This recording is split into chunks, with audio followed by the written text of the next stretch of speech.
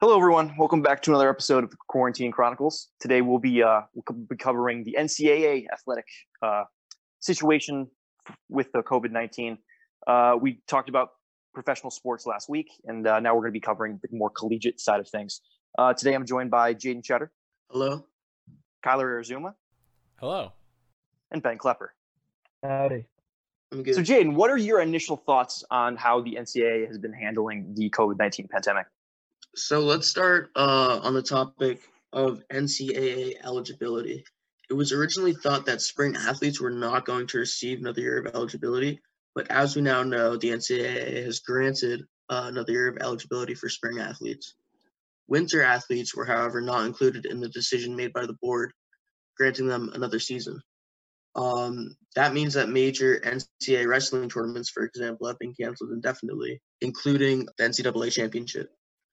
So keep in mind that there is no major wrestling league.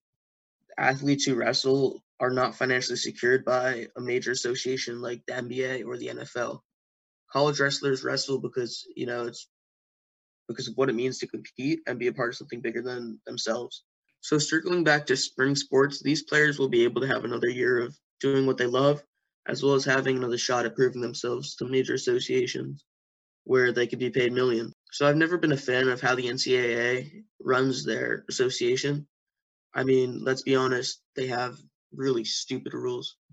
Just last football season, star defensive end Chase Young, who was a Heisman Trophy front runner, was given a 2-game suspension for accepting $2,000 from a family member for living expenses. I would also like to point out, though, that the NCAA has done a very good job of keeping things in order during this time of craziness. 2 weeks ago, the board announced that they would allocate $200 million for athletes. They said, as an association, we must acknowledge the uncertainties of our financial situation and continue to make thoughtful and prudent decisions on how we can assist conferences and campuses in supporting student athletes. So, Jaden, do you think, or I would like to know what your opinion is on the NCAA extending seniors' spring seasons for one more year, when we take that into consideration that they have other strange and odd rules. What is your opinion on this extension that they've been awarded? I think spring athletes should receive another year of eligibility, as well as wrestlers. I think for sure wrestlers should, because they didn't get to finish their season. These guys have dedicated their entire lives to a sport, that's more than themselves. But on the topic of spring athletes, I think it's very good that the NCAA has granted. I think it's just that they granted them another year of eligibility. Even though, this year they aren't going to be able to prove themselves in the NCAA tournament, March Madness. I think that how the NCAA is handling things in a whole, I think they're doing a very good job, as good of a job as they could. Yeah. So do you feel like it's a little bit unfair for the winter athletes that are unable to put a cap on their season, while the spring athletes are, they're able to kind of come back and do it over again?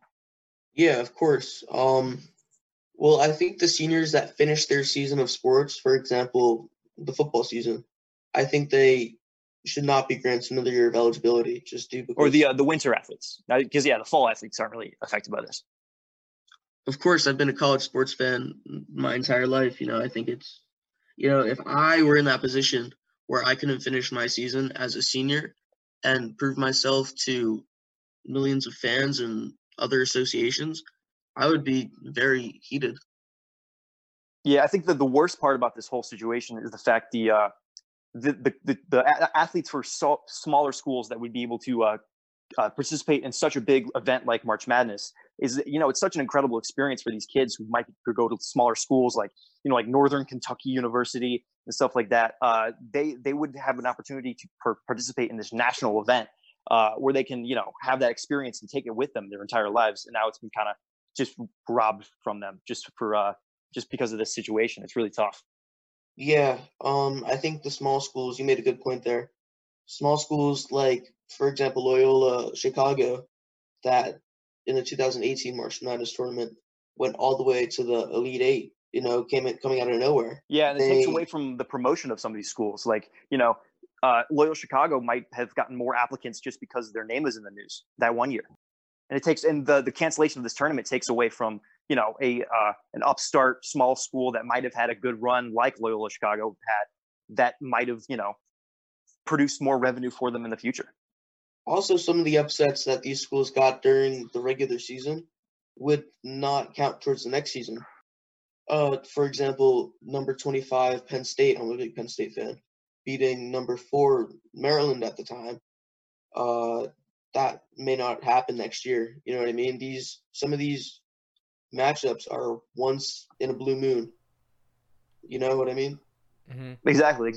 Yeah. Like Duke and Virginia this year, towards the end of exhibition, Duke and UVA went against each other. Duke being, I think, the 4 seed at the time, and UVA being unranked, and Duke got crushed.